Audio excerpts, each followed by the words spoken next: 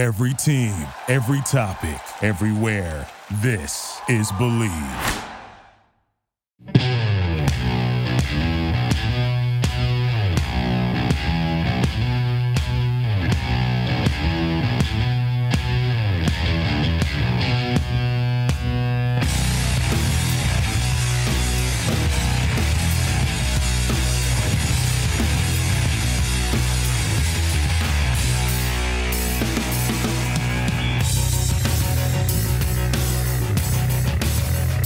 Tournament for basketball, and the night before I left, I was in Hershey, Pennsylvania, filling in for the Philadelphia Flyers ECHL affiliate, and then the next day I was supposed to be in Reading for the Flyers AHL affiliate. So a lot of the stuff was supposed to happen in a span of a week, but in a span of a week I was on 5 flights in a span of a day and a half. Packed up my stuff, went on 2 more flights, and the flights were expected, but being back home in mid-March was something no one could have ever expected for me. So it's just essentially been going with the flow and trying to find things to keep you busy during this time where there's no sports, and for us, there's no work done. So what's that like these past 5 months in Alaska? I mean, I know you've bounced around to several different leagues out there, but now what's there to do? Well, there isn't really a lot to do, and you hit it on the nail. When you're in Alaska, there are only a couple of things you can do. As you can tell, I'm wearing my University of Alaska Anchorage 40th anniversary hockey shirt on right now. Unfortunate news for UAA that they're cutting hockey after next year because of financial reasons, but in the winter in January, I filled in for UAA. I had done UAA hockey my senior year of high school. I did a couple of games in January, did a game for basketball before I left. The day I actually left to go back to school at Indiana University for my spring semester, outside of UAA, there's not a lot of stuff to do. There's high school basketball that goes along. There's some collegiate baseball in the summer, but with COVID-19 across the country, there are only a couple leagues that were playing this year. The Texas Collegiate League is one that I know jumps off. The Northwoods League is still playing, which is in the Midwest. The Cape Cod League and the Alaska Baseball League, which our good friend Caleb Duarte was working in a couple of years ago, they were quick to call off their seasons. But my work this year, Jack, in the summer revolved around 8 high school American Legion baseball games. To give you some context, the last 5 summers I had done games in the Alaska League, and I averaged maybe 8 to 9 games a week. I did 8 games over the span of 5 months. So I just trying to find work whenever work comes along, take what you can get. But it's just been essentially trying to do some side jobs to make money, and knowing that the student loans are paying back in full amount starting in January, it's just essentially trying to batten down the hatches. Oh, yeah, I totally feel you. I was supposed to be in San Luis Obispo in the California Collegiate League this summer, and that got axed. And I think you hit it right on the nail. I think some of the teams in the Coastal Plain League I know the Savannah Bananas were trying to do everything that they could to – Bananas do everything that they can possibly do, yes. I mean, Jesse Cole is just the definition of a visionary, I think. He's very – eccentric in a way that he does things, but at the same time, he was able to pull it off. This was probably one of the more successful seasons. I don't know if you were following along to any of it, but we had a few GCU guys on their team this year, and it went off without a hunch. I don't think they had any big COVID outbreaks except for maybe the first few weeks. Well, I'll tell you what, Coach Stankiewicz has put together a heck of a program. There are a lot of guys who always played out and balled out in the Alaska League. A few guys I can think of off the top of my head, Kona Quiggle, Quinn Cotton, a couple of guys that, even though they were a few years down the line away, they're just a couple of guys that immediately pop out as those guys were ballers. So Stankiewicz has done a good job making the adjustment to Division I full-time. It's been amazing to watch, and I'm excited to see where Grand Canyon goes with their program over the next couple of years. I'm very excited as well. I'm shocked that you know a lot more guys, just 2 off the top of your head, than I probably know from Indiana. You graduated from Indiana, right? Yeah, I graduated from Indiana University in May. Well, I graduated from my bed from Indiana University because of Indiana University going online like most schools did, if not every school. So I earned my degree the way that a lot of people do when they have jobs, which we don't have because we're in sports, but in PJs, some T-shirts, and computers. So I finished in May. I had a couple routes I would have taken if this was an ideal world. So in January, I had agreed to principal terms with the Boston Red Sox A-ball affiliate and was in terms and conversations with the San Diego Padres AA affiliate in Amarillo, the Sod Poodles, to be the number 2 broadcaster and the media relations assistant. I had those talks in order, along with a couple things with Learfield IMG College in the collegiate broadcast world for when baseball were to end in the fall. I had those in store, but with COVID hitting, it was essentially a scramble to see what I could do to try to earn some money. And at this point in mid-August, I, along with a lot of my other colleagues and a lot of my other friends from across the country, looking around what they're going to do. I mean, for you guys, obviously, as seniors, you can hear me? All right, we're good. This is Zoom, man. We're like on 2 totally different ends of the spectrum right now. We'll see if the connection sticks. For you as a senior, did you really care that much that like COVID went down the way that it did, like in a sense of graduating? Like you said, you graduated from your couch, which to me, like if I were a senior, I was a junior, so I guess I can't really relate. But for you guys as seniors, graduating off the couch obviously isn't the ideal situation. You just mentioned some of the things that you had lined up after graduation. Was it a big deal to you not graduating with your friends and classmates? You know what, Jack? This is something that I've thought about for a while. I've gone back and forth on it for the last couple of months since I graduated in May. The more I think about it, the more I miss my actual games that I lost out on than I do actually graduating. Because over the course of 4 years of college, 3 at Indiana University, 1 at Syracuse in upstate New York my freshman year, my time was spent doing 3 things: going to class, prepping for games, and actually calling games. My count for broadcasts this year, which my last broadcast was March 4th, Indiana and Minnesota basketball. I was at the Giant Center in Hershey, Pennsylvania, getting ready for Hershey Bears and Wilkes-Barre Scranton Penguins hockey. 3 hours before puck drop, they called the game. They called the suspension of the season before ultimately canceling the season. My broadcast count this year sat at 92, with about 26 more games remaining between March 13th and April 28th. So there was a lot of stuff that was still in the works and stuff I could have used as ultimately demo material, other stuff I could have worked on and listened back to before I graduated. So when I look back at my college experience, it wasn't the ideal experience that most college students would think of. You think of college as a place where you can do new things, where you can meet new people, party, have a chance to really explore yourself. Well, I knew what I wanted to do by the point I was maybe 5 years old. I'd call games from a television on mute into a tape recorder. And in high school, when I got my first break calling games for local radio stations, as I mentioned, the University of Alaska Anchorage for the Division I hockey program, Rich. By the way, as a 22-year-old now, I still wonder why they let a 17-year-old on air at that point. I'll have to talk to Greg Migeford, who's the current UAA athletics director, when we meet again down the road. But I've always wanted to go into sports, and I've always wanted to go into media. And when you apply 1 + 1, it equals something that I've been very blessed to have been able to pursue, and something that I've always wanted to chase after. And when I got to college, I didn't think I'd have much of a chance to actually do what I've been able to do. And if you were to ask me 4 years ago, it's about this time when I first stepped on SU's campus, that I'd be able to do as much as I was able to do in the amount of time I did it. I'd be like, you're kidding me, right? Yeah. This has to be some sort of a prank. Is someone standing behind a bush or something? Is this an impractical joke or something? But over the course of 4 years, I've been very blessed to have gotten the amount of chances I've been able to get. So when I think about what could have been in mid-March when everything got canceled, everything got postponed, and everything changed for the worse rather than the better, I think of all the chances I would have calling games I wouldn't have been able to get if things weren't the way they were.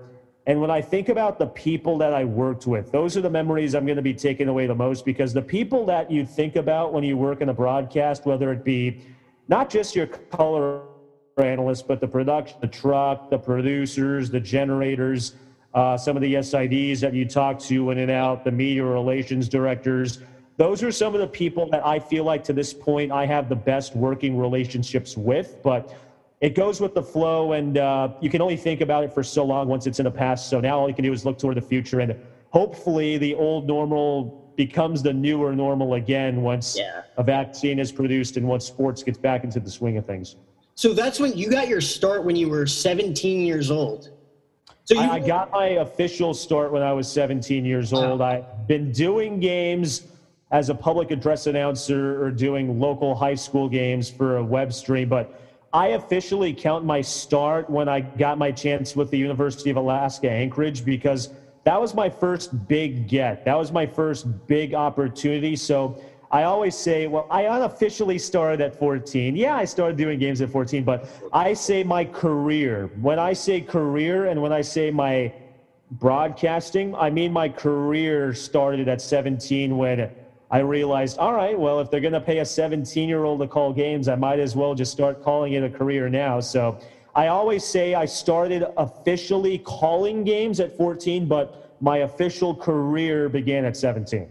So at the University of Alaska, when you got that first big break with when you were 17 years old, you mentioned that you really haven't had a conversation with Mike about why he gave you the chance. Why do you think he gave you the chance? Was it more just how ambitious you were at the times against when you were 14?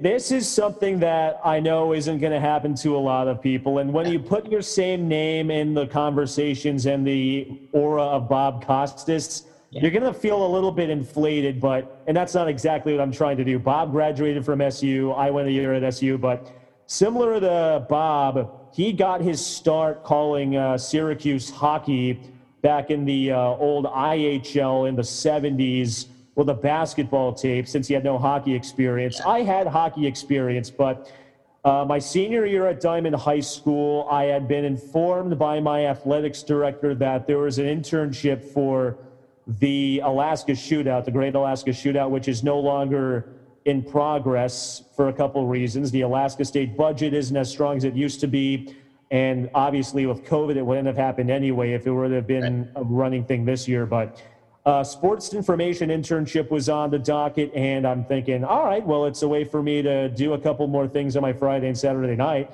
I get there, I hear the description of the internship was essentially you sit down in this corner, the SID prints out some stats, and you run it over toward the broadcast crews. I'm thinking to myself, this is what I signed up for. I'm thinking, are you? This has to be a dream right now, right? Am I dreaming about something? Is this some sort of inverted nightmare that I'm living in right now?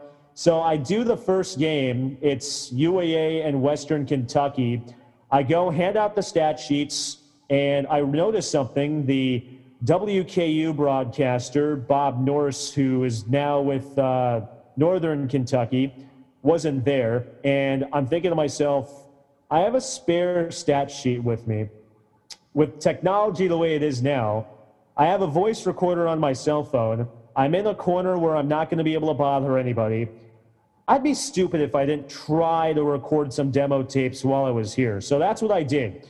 There'd be media timeouts, and in between the timeouts, I'd be calling segments of the game into my phone until I'd had to jump off, hand off some stats, go back to my spot, do it again as if we were coming back and forth from a media timeout and a commercial break. So I'm doing this over the course of a 4-day span, and then for the women's bracket in the championship game, it was Alaska Anchorage against Western Kentucky, and we were approaching halftime, and the last media timeout before half, I get approached by Dallas Baldwin, who is the former UAA Associate Media Relations Director, and at that time was the main media head for UAA hockey. Yeah. And I do a mock commercial break, sent to break, 4 minutes left, UAA's up 42-41 on CBS Sports Radio 590 KHAR, which one of my good friends had brought me on for high school football. So I get a tap on my shoulder, and the first thought is like, oh, crap, I'm probably annoying somebody who's trying to watch the game, but here's some 17-year-old just talking his head off. I turn around, and I see this blonde woman in a UAA pullover, and she asks, are you one of our sports information interns? I say, yeah, I'm Casey Roehl. Nice to meet you. Oh, Dallas Baldwin, nice to meet you. is this what you want to do, play-by-play? I said, yeah, this is what I've wanted to do for a while. And she asks, and why are you doing a sports information internship? And I'm thinking, well, my athletics director at Diamond High School told me it'd be something fun to do, so I thought I'd do it. And with the resources I have at my disposal, thought I'd try to do some things to sharpen the craft. So she asked at that point, do you only do basketball? Do you do other sports as well? And so I started rattling off the sports. Well, I just finished my hockey, not hockey, but I just finished my football season. I'm doing volleyball right now, basketball, baseball. And as soon as I was about to get to hockey, she says, well, Kurt Heider, our longtime broadcaster, just accepted a job with the now defunct Alaska Aces, which were in the ECHL. He was there for 2 years. I filled in for Kurt again this January. He took a job with the Aces, so we're looking for a number 2. David Tuttle just started a couple of weeks ago, and we're currently trying out people for the number 2 job. Would you be interested in doing it? And yeah, I'll do it. I was trying not to sound like the fanboy that you meet when you see somebody that you've been idolizing for a while. I was trying not to sound like that guy. In my mind, I'm thinking, oh, yeah, totally, let me sign up for that. In my mind, I was thinking that. But in the physical world and the physical reality, I'm like, yeah, that sounds really good. Let me give you my contact information. So I get back home, and there are 2 thoughts on my head. 1, did this really happen? And 2, right.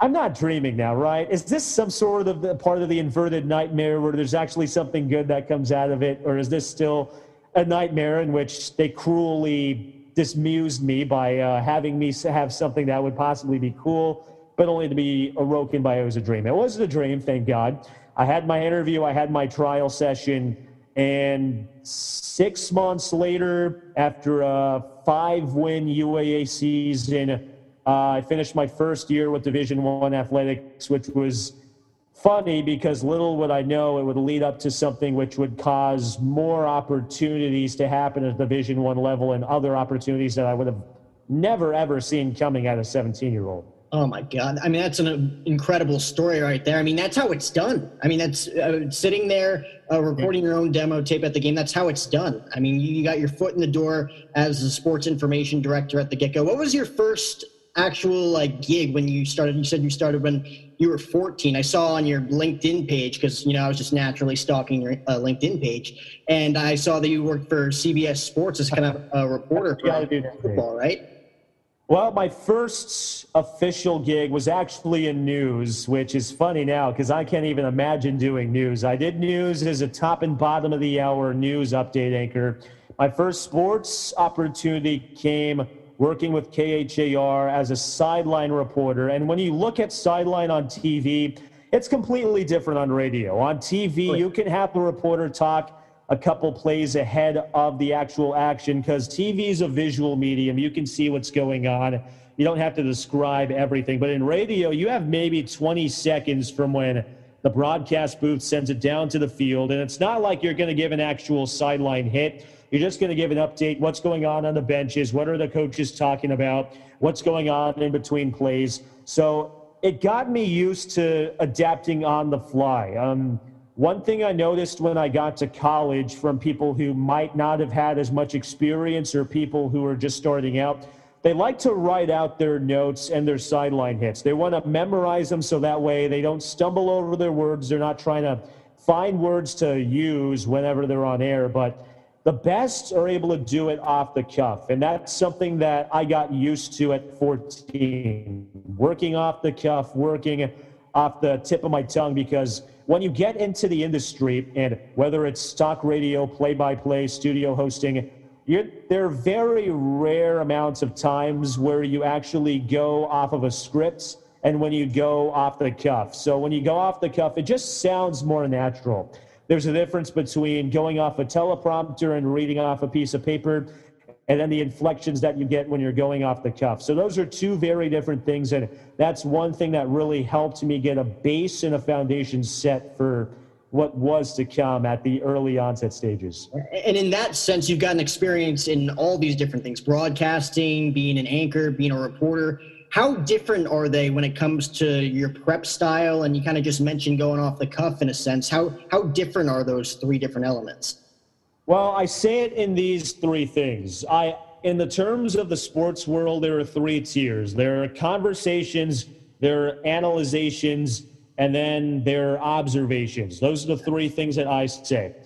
Conversations are typically when you're on sports talk radio. When you have an anchor, it's a conversation. You don't want to go into the numbers. You don't want to overbear people with information that they're going to forget in the next day. With talk radio, it's a conversation. You have to be, well, not just talk radio, but with play-by-play as well. You have to appeal and you have to relate to the audience. No one's going to relate. If you and I are sports fans watching a game, let's say we're average college students living off of, let's say, ramen noodles and $20 a week. You and I aren't going to relate to some trust fund kid or some guy who makes $1 million a year talking about what millionaires do.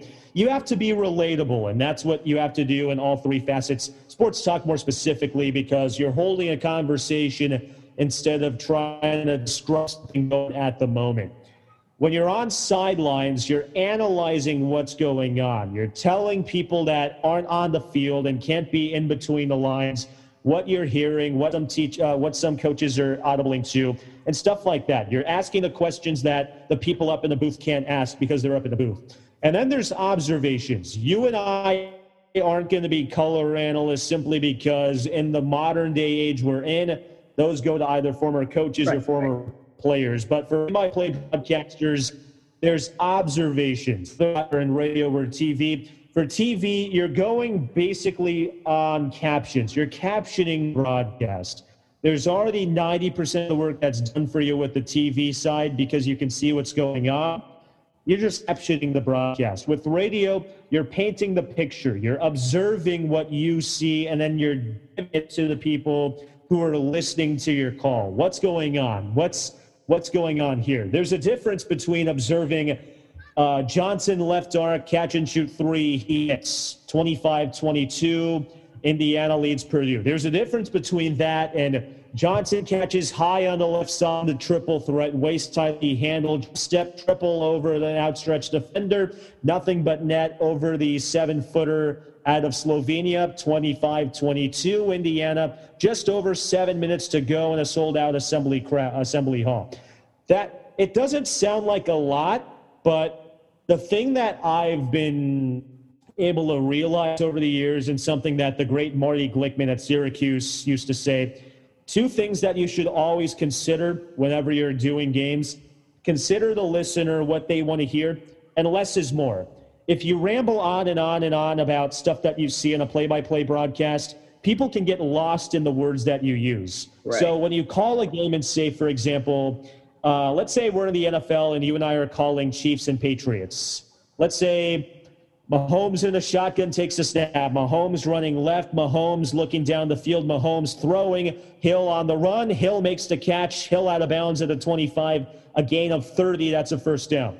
If you're on TV, this applies more than radio because, as I said, you can see the screen. You can see the play going on. So when you compare that call to, say, Mahomes under pressure on the run, looking Hill makes the catch.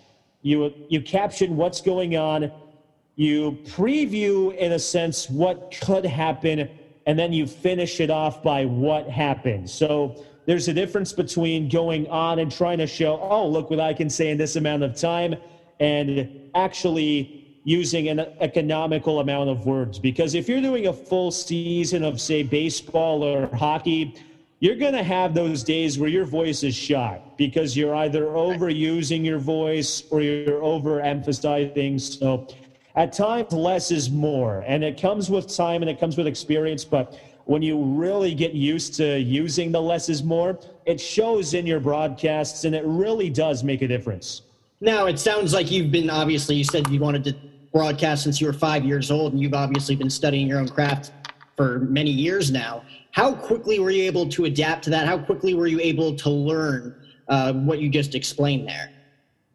Well, it's a learning curve, definitely, but our industry is a give and take type of thing. So when I was, I want to say, pre-career, not pre-broadcast, but pre-career, I try to watch every game I can simply because I'm a football fan. I want to watch Tom Brady and Peyton Manning play. I want to watch them play, but as you'll go along in life, and if you get this feeling as well as I did going up through college, when you watch games, you don't watch the actual game anymore. At least I don't.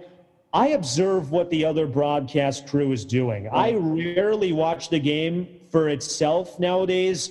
I watch with a pen and a pencil. What did Tom Brenneman and what did Joe Buck do on this call that I wouldn't have done? And, oh, look at that. What did Doc Emmerich just use to describe a dump-in instead of just saying dump-in flips? What's that? Oh, I could use that in my next broadcast. It's a give and take type of relationship in broadcasting. For me, I listen to my tapes as soon as I'm done with my broadcast. I go back and do my prep, which, by the way, when it comes to prepping now for me, I know what to look for. I don't try to overload on numbers. I don't really care about a lot of miscellaneous tidbits.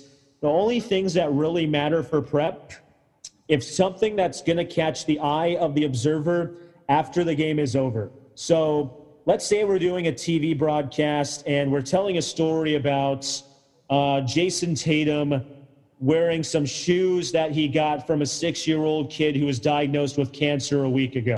You're going to remember that more than you're going to remember, oh, this is Tatum's 6th consecutive game with 20 points on at least 5 of 5 shooting from deep. No one's going to remember that after a game is over.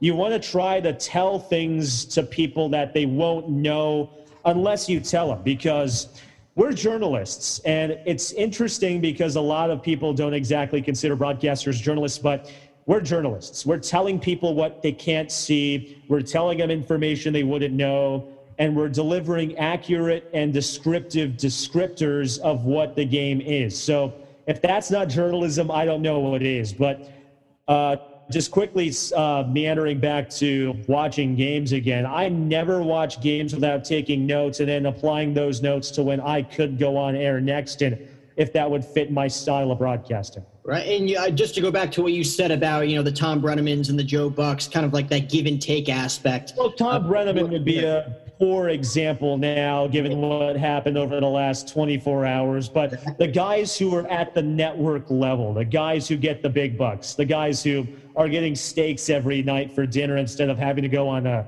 minor league road trips on PB&Js. Hey, that's a good analogy right there. But from that aspect, who were some of your mentors or idols growing up in broadcasting? Well, Jack, I got very, very, very good fortune growing up because the Alaska Aces in the ECHL won a couple Kelly Cups. They have the most Kelly Cups in league history, even though they've been out of the league for the past couple of years. 2 of their last 4 broadcasters, and the Aces have the distinction of being the only ECHL franchise to have 2 broadcasters go straight from the ECHL to the NHL. Jack Michaels, who's currently in his 10th season with the Edmonton Oilers, was with the Aces in the early 2000s. Josh Bogorod, who's now with the Dallas Stars, finishing up his 2nd season with the program. He and Jack were 2 guys that I quickly latched onto at an early age, which was funny because that was before I really started calling games. I had known Jack before I called games at 14. Josh was early on in my broadcast career when I started calling high school games. So I've stayed in contact with both of them, and I've been able to just pick their brains at times in their off seasons. I send them tapes, ask them for their opinions. Do you hear of any openings that I could apply for? And do you know anything that could be a good fit? So I just always stay in touch because you never know where somebody's going to end up. You never know who's going to be where, and you don't know who's going to be in a spot to possibly hire you down the line. So those 2 were 2 guys that were actual mentors that I learned from. In terms of guys who I idolized growing up, you can't scoff at Doc Emmerich because you're either a hockey guy or you're not a hockey guy. Doc is the gold standard when it comes to hockey. Mike Breen, Ian Eagle, and the NBA are 2 guys that you want to try to emulate, if not watch. Jim Nantz just does everything well. There's a difference between doing everything and doing everything well. And Jim is in that very rare boat where you can say you do everything well. So those are just some guys that pop off the top of my head, but it's always important to find people that you can learn from and adjust with, because if you're not learning, then you're not gaining. If you're not gaining, you're falling behind. And the last thing that you want to do in the industry is fall behind, because if you're falling behind, you're not advancing yourself. And if you don't advance yourself, then you're not going to get far. It's just like the old Jim Valvano saying, the 1983 NC State Wolfpack, survive and advance. Well, you're always trying to survive in broadcasting. Your entry-level jobs, the low incomes, which, by the way, if you didn't know already, your first job is probably going to not earn you as much money as, say, Joe Buck at Fox. But surviving is one thing. Advancing is the second thing that most people want to do, but very few people will actually do because they don't put in the effort to get better on their downtime. Oh, yeah. I mean, self-discipline is the key here in our industry, in any industry, really. For you, when you first got into broadcasting in general, whether it was when you were 14 reporting or whether it was 16 when you got your break at the University of Alaska, how shocking was it for you to realize, like, all your idols, like you just mentioned, like all you have to do is really shoot them an email and chances are they'll respond. I feel like the sports industry, like at least the sports broadcasting industry, like I was like stunned to realize how not simple or easy, but how nice everybody is going into it, you know? That's what I was just about to say. You realize that in our industry, there's not a lot of contempt or malice toward a lot of people. If you're a doctor or if you're someone who's going into a very competitive field, usually it's dog eat dog and every man for himself. But our industry is very close-knit. The guys at the top know how hard it is to get to the top. And when they look at guys trying to get to where they are, it's not as if they're thinking, oh, screw you. You want to get to where I want to be. I'm going to stay here and you're going to stay down there. No, they know how hard it is to advance and to get to that top spot. So they're very helping. Doc Emmerich has listened to a couple of my hockey tapes. A couple of NHL and NBA guys have listened to my tapes. So it's a very it's not a give and take, but it's a give and give relationship. And my advice to you, my advice to any other people who are just starting college, just starting their careers. And I mean, I'm not a guy who's like 60 years in or at the top of my game. I'm still trying to get to that point. So it's not like I'm in a position where I'm saying, oh, well, Sonny, you go do that because I've been doing that. But my advice to anybody would just be pay it forward. If someone gives you advice, the next person who asks you for advice, the least you can do is try to give them your honest feedback. This year at Indiana, I had called club ice hockey games for 3 years simply because I wanted to get a full schedule of games that are my docket, and I wanted to also have a broadcast director's responsibility underneath me before I graduated. I mentored a younger kid, a freshman who's just getting into his sophomore year, a whole year, and I was thinking to myself, I wonder what my boss back in Alaska would think when he hears that I'm mentoring someone, knowing that he took me underneath his wing for a couple of years, and now I'm doing the exact same as a 21-year-old. So it's a give and give. It's pass it along. Take one and then pass it along, because you never know where someone's going to be. The kid you mentor is probably someone that's might be in a hiring stage one day, or the person you reach out to could very well be the person that gives you a recommendation to get to where they are. So it's just essentially give and give. Take one, pass it along. That's the best advice I can give someone outside of the actual analytics of the broadcasting world.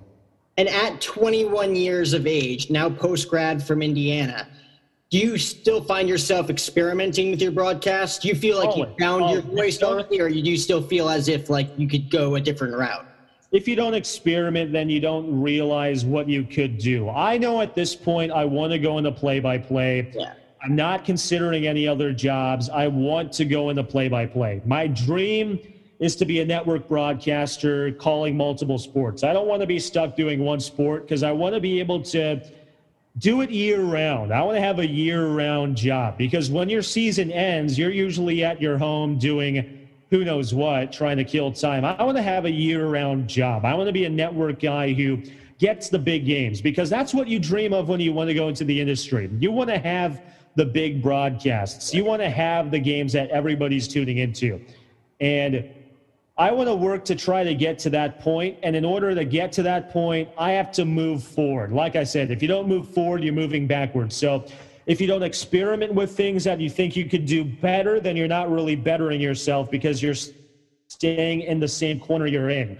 If you don't try new things, then you don't know what it's going to get you. Maybe you'll fail. Maybe you'll fall flat on your face. But if you don't try, you won't know. And if you don't know, then that's time that you've wasted.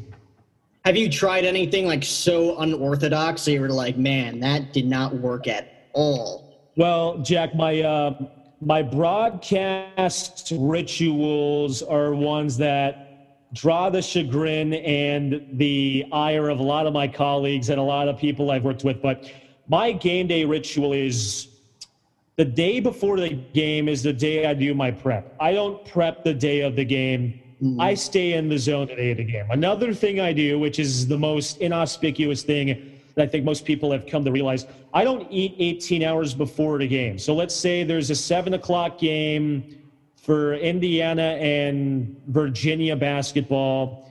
I won't eat from 2 a.m. up until the time the game ends, simply because I want to have a clear mind, and a clear mind is what's going to get you your best results. And it's funny because at UAA, when I was 17, I used to eat like 2 cheeseburgers per game before each game. And I've come to realize when I don't have a full stomach and I'm working on an empty head, I seem to work better. And it's one of those weird things that just happens to a few amount of people. But you talk about experimenting. That was an experiment I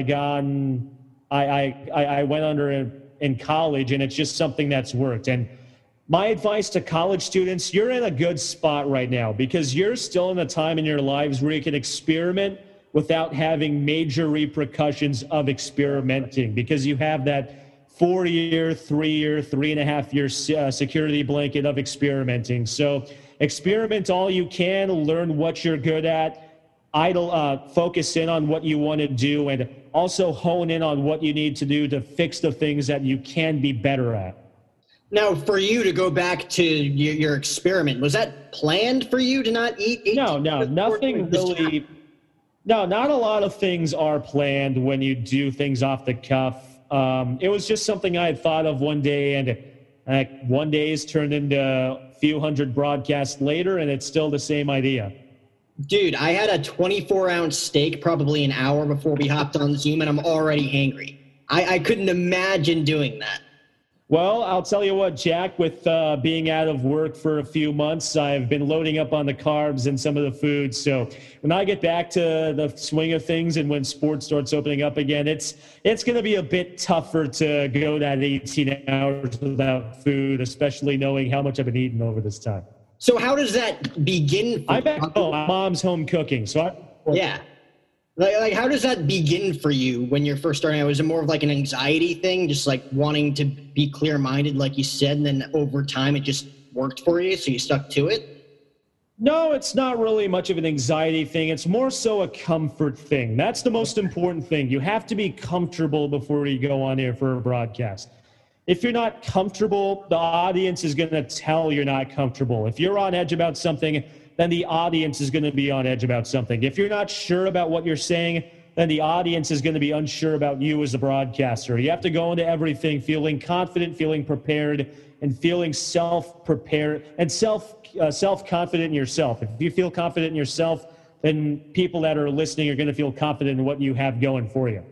So on the topic of, kind of trying to find your voice, trying to find things that work for you, we obviously saw what happened to Tom Brenneman last night, and we'll get to that in a second. But for you personally, in 4 years worth of experience, I always enjoy broadcasters' takes on these because I've had them myself in 3 years in college. What do you think's been your biggest broadcast blunder that you can remember in your experience in college? It's not so much that just didn't come out right. It's not so much a blunder, Jack, as it is just more so putting yourself out there. I always have a rule. The week before a game, I send my previous tape from my most recent game to my closest confidants. And that was something I started doing my sophomore year. The biggest blunder isn't most necessarily about what I said on air. It's about what I could have done to network and further advance my name among the circles than I did. So I'm not saying I didn't do that enough. I'm saying if you're in a position where you're not sure of where you stand, you're not sure of who you are as a caller, just send out your stuff. Get other people's input, because 5 people's opinions are going to be more insightful than just your opinion, because at times we're all guilty of it. I know I've been guilty of it. We have our own blinding goggles, meaning everything that we do is the best ever. No one can be better than us. Our stuff is the best that it can be. But when you get other people's opinions, you also get the other sets of ears that say, oh, this could be a bit better. Oh, that word sounds like it was a bit stumbled. Oh, I know a couple of people that'd be a good fit for your work. So it's just more so about getting your work out there. That was, I think, it wasn't necessarily a blunder, as I said, as much as it could have been something I could have done to maybe improve on a little bit. What do you think Tom Brenneman can improve on moving forward? Do you think he has a job after this year? Well, Jack, that's a sensitive topic simply because Tom is a gold standard in our industry. He does Major League Baseball, does NFL football. He's a network voice. There aren't many mainstay network voices. He's the number 2 at Fox behind the great Joe Buck, who I might have to point out is an Indiana University graduate. But Tom made a mistake that not very many of us can say we've made at his stage. Not all of us can say we've called Major League Baseball, we've had blunders on air, and we've had things that we've said that we wish we can take back. Nobody's perfect, and nobody's going to make 100% of the correct answers at the 100% capacity of the time. So with Tom, it's walking on light steps, because if you put yourself in his shoes, you can imagine Tom's probably got some sort of sorrow and probably has some regrets about what he said. If that's who he is as a person, I don't know. I don't know Tom enough to make my own personal opinion on it, but none of us are perfect, and none of us are going to make the correct choice 100% of the time. So it just depends on a perspective standpoint. If the Cincinnati Reds choose to fire Tom, if they want to bring him back on a, hey, you have to walk a very tight line type of deal, then that's their choice. But it's not in our place, and at least in my opinion, to make assessments on Tom, knowing that could very well have been me in that spot, letting something go at that time. And what could I imagine people thinking about me simply based off of one mistake that could define who I am as a person, when I don't want that, or I don't want that to be associated with me as an individual as it is just as a mistake? Well, that was like a near perfect answer. I threw something very sensitive your way and you just absorbed it. And that was honestly like the best takes anybody could ever have on that, given that it was less than 24 hours ago. So nice job. For you, you mentioned some of your role models. We mentioned the Brennemans, the Joe Bucks, Jim Nantz. You were nominated for a Jim Nantz Award, weren't you, with Stat? Yeah, I was. So the Jim Nantz Award is an annual competition for college students, which encourages the pursuit of excellence for college broadcasters. Last May, I was ranked 20th in the country out of all the college announcers. And being the first from Indiana and the first native Alaskan to be ranked, it was more so just the vindication for me, because I always knew I could stack up with people that were my age and people in the industry, because at that point I had called American Hockey League games, which is just one tier below the NHL. I had called collegiate basketball and Division I sports. I knew I could stack up, but seeing people that I idolized, Alex Faust with the LA Kings, who made his NHL debut at 28, who's now a mentor of mine, who currently listens to my stuff, who frequently gives me advice, for him to send his input and for him to tell essentially myself that, hey, you're doing the right thing. You're doing something that not very many people can do. Keep doing what you're doing. It's more so vindication. So it gives you that push to be better. So for the last 2 years, I was ranked top 30 in the nation at doing essentially what I'm doing, calling games. And the biggest thing is not letting it get to your head, because the moment you let it get to your head is the moment that you become satisfied and content. And if you become content in what we want to do, that's a very sure sign that you're going to stop pushing and giving it your all. When you stop doing that, it takes away the edge and the competitive edge that the next person that's in line might have. And employers not only look at talent, but they look at desire and they look at compassion for the industry. And if you don't show that, then it's going to be a turnoff for someone who might be in a hiring stage. Interesting. So for you, and I should have asked you this earlier, but being from Alaska, being there from right now, what are some of your teams that you cheered for growing up? Because you are a far ways away, my friend. The team who pays my paychecks. The team. That's a good answer. I'm going to write that one down. The team who signs my paycheck is the team that I am going to represent, the team that's going to be 100% of my attention. That's my favorite team. So let's say I'm calling games for Indiana University, my alma mater now, which feels weird for me saying, on our student radio station. That's me calling games as a student for our station. So I'm going to be an Indiana University fan. If I'm calling games for the University of Alaska Anchorage, I'm a UAA fan. I'm not going to like UAF. I'm not going to like Fairbanks. That's our main rival. I'm not going to like Fairbanks at all. I don't have any sort of bias to any other school, but UAA is my employer, and they're paying my checks, and they're making sure that I can put food on my table and that I can have a chance to call games. So they're going to be my team. They're my team. The team that pays my paychecks and lets me do what I love doing best in the world in calling games, that's going to be my favorite team. Interesting. So growing up, who was one of your favorite teams? So you're obviously a big hockey guy.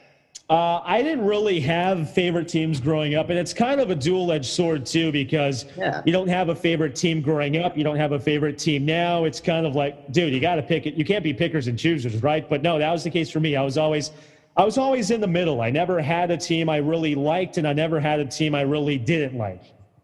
Well, that's a good thing, because then you're following a bunch of other teams and you don't really have like that biased opinion towards one team. Like I grew up in Jersey. I grew up a huge Yankee fan, followed nothing but Yankees up until 15 or 16 when I realized when I wanted to get into this business, you have to know everybody. You have to know all 30 MLB teams, all 32 NFL teams, and so on and so forth. For you in broadcasting now, we mentioned 4 years now post-grad from the University of Indiana, another shout out. What do you think has been your most humbling job experience? You mentioned broadcasting, anchoring, sports reporting, SID. What do you think was the most demanding gig that you've had so far? 4 years of calling collegiate summer baseball in the Alaska Baseball League, having that grind, 52 games in 56 days, calling club ice hockey. And that's something else that I'm going to hold with me forever, because at a Division I school in the Big Ten, having called men's basketball at Assembly Hall, I was in arguably the mecca of college basketball, a 5-time national champion school. Bobby Knight's return to Indiana against Purdue. That was emotional for a lot of us. We weren't alive when most of his titles were won. Most of us could barely remember what we did when he left Indiana in 2000. I was at a ice hockey rink just off the Indiana campus calling club hockey on my senior night. And for 3 years, I called club hockey, worked on the SID skills to call games with absolutely you can't have less prep material than club ice hockey at the collegiate level. There's no such thing as less prep than doing that. Maybe Little League Baseball, but that's about it. It was humbling for me because I could be in a 20,000 seated venue for Division I basketball. I could be calling AHL hockey, and then the next day I could be calling club hockey, but that's my own thing. That was my baby for 3 years. And to see where it went for 3 seasons to where it's at now at the point where I left, it's humbling to see that when you build something from the ground up, and now everybody at school, when I first got to Indiana, maybe 4 people knew that the school had a club hockey team, that there was hockey at OU. Now, if you go to Indiana, step foot in a school, everybody there knows about the club ice hockey at Indiana University program. Everybody knows what they've been able to do over the course of 3 years. Every sense of media, every media outlet from TV, radio, print has had some sort of publication work with the program and through me, because before I had done that, I never really had much work as an SID or a media relations person.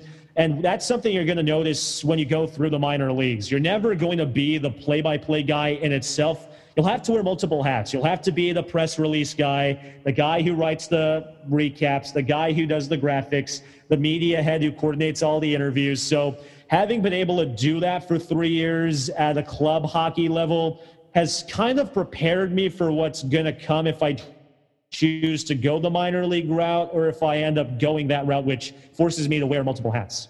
Now, do you think there's going to be more opportunity? Obviously, you mentioned the single A for the Sox. You mentioned the Poodles Padres AA team. Do you think that there's going to be way more opportunity in minor league baseball as opposed to hockey or any other sport? Minor league hockey and minor league baseball are traditionally the two sports that give you the most opportunities because there's so many leagues, so many affiliates.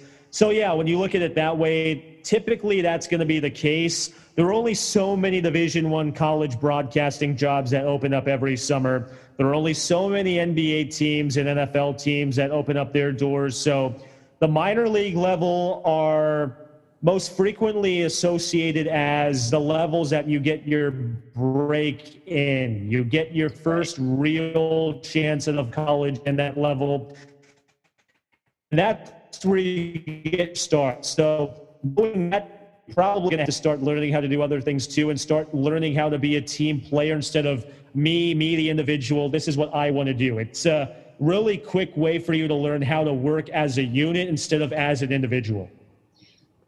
Do you have any experience in sales? Because I feel like every professional broadcaster that our school set up for us to talk to, or whether it's an interview, they all had experience in sales when it came to minor league baseball or minor league hockey. You mentioned wearing multiple different hats. Do you have any experience in sales?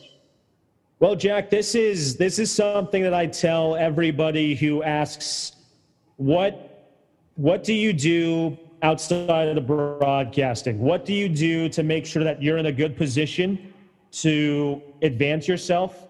Yeah. You and we're selling ourselves to employers. So I haven't done any actual marketing sales or any ticket sales, front office sales, but in a sense, we're selling in ourselves. We have to sell our brand and our work to people who are in a hiring position. When you get that question in an interview, Jack, why should I hire you to be the broadcaster of the Gwinnett Stripers or the Biloxi Shuckers? Why should I hire you? When you explain why you should hire you, you're selling you to the employer. So that's the biggest advice I can give you. Learn how to market yourself and sell yourself. So in that sense, I haven't sold any actual big-time sales, any marketing sales, but I sell myself every day, whether it be emailing somebody, asking for a critique, or trying to get more opportunities to where I'm in now. You're selling yourself, and that's something that you have to realize. When you sell yourself, you're advancing yourself.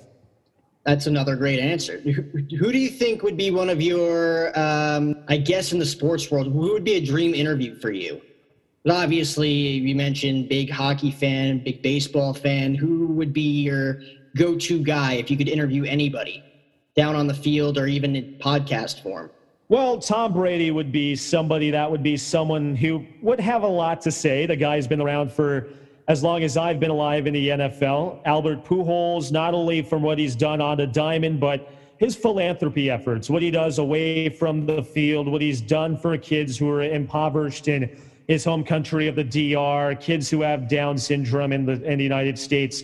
Just a lot of people who have stories outside of what they're known for. Similar to how you and I, we're most likely not going to want to be known solely for what we do as a profession, but what we do outside of what we do. There's a difference between being good at what you do and being a subpar human to being outstanding at what you do and being as good, if not better, from away from your profession to help out what you do in the community. Because in a sense, for the people that have helped you get to where you are or where you want to be, they're performing an act of kindness. And when I said pass on what you can to people who might not have as many opportunities or people who might not be as fortunate as you are in your given moment.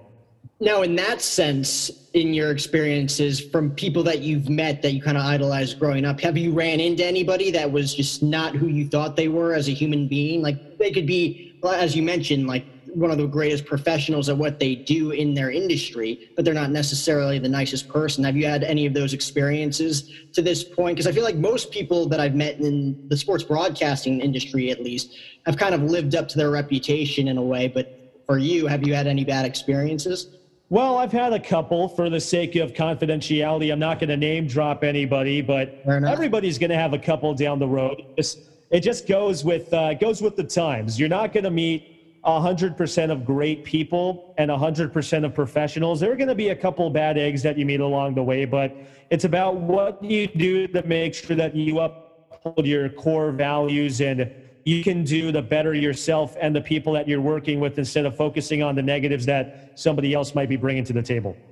So my last question for you, I don't want to take too much of your time here, but I got two more questions. First off, are the rumors true in Alaska, like the sun never goes down during the summer? Because I've heard that from multiple people.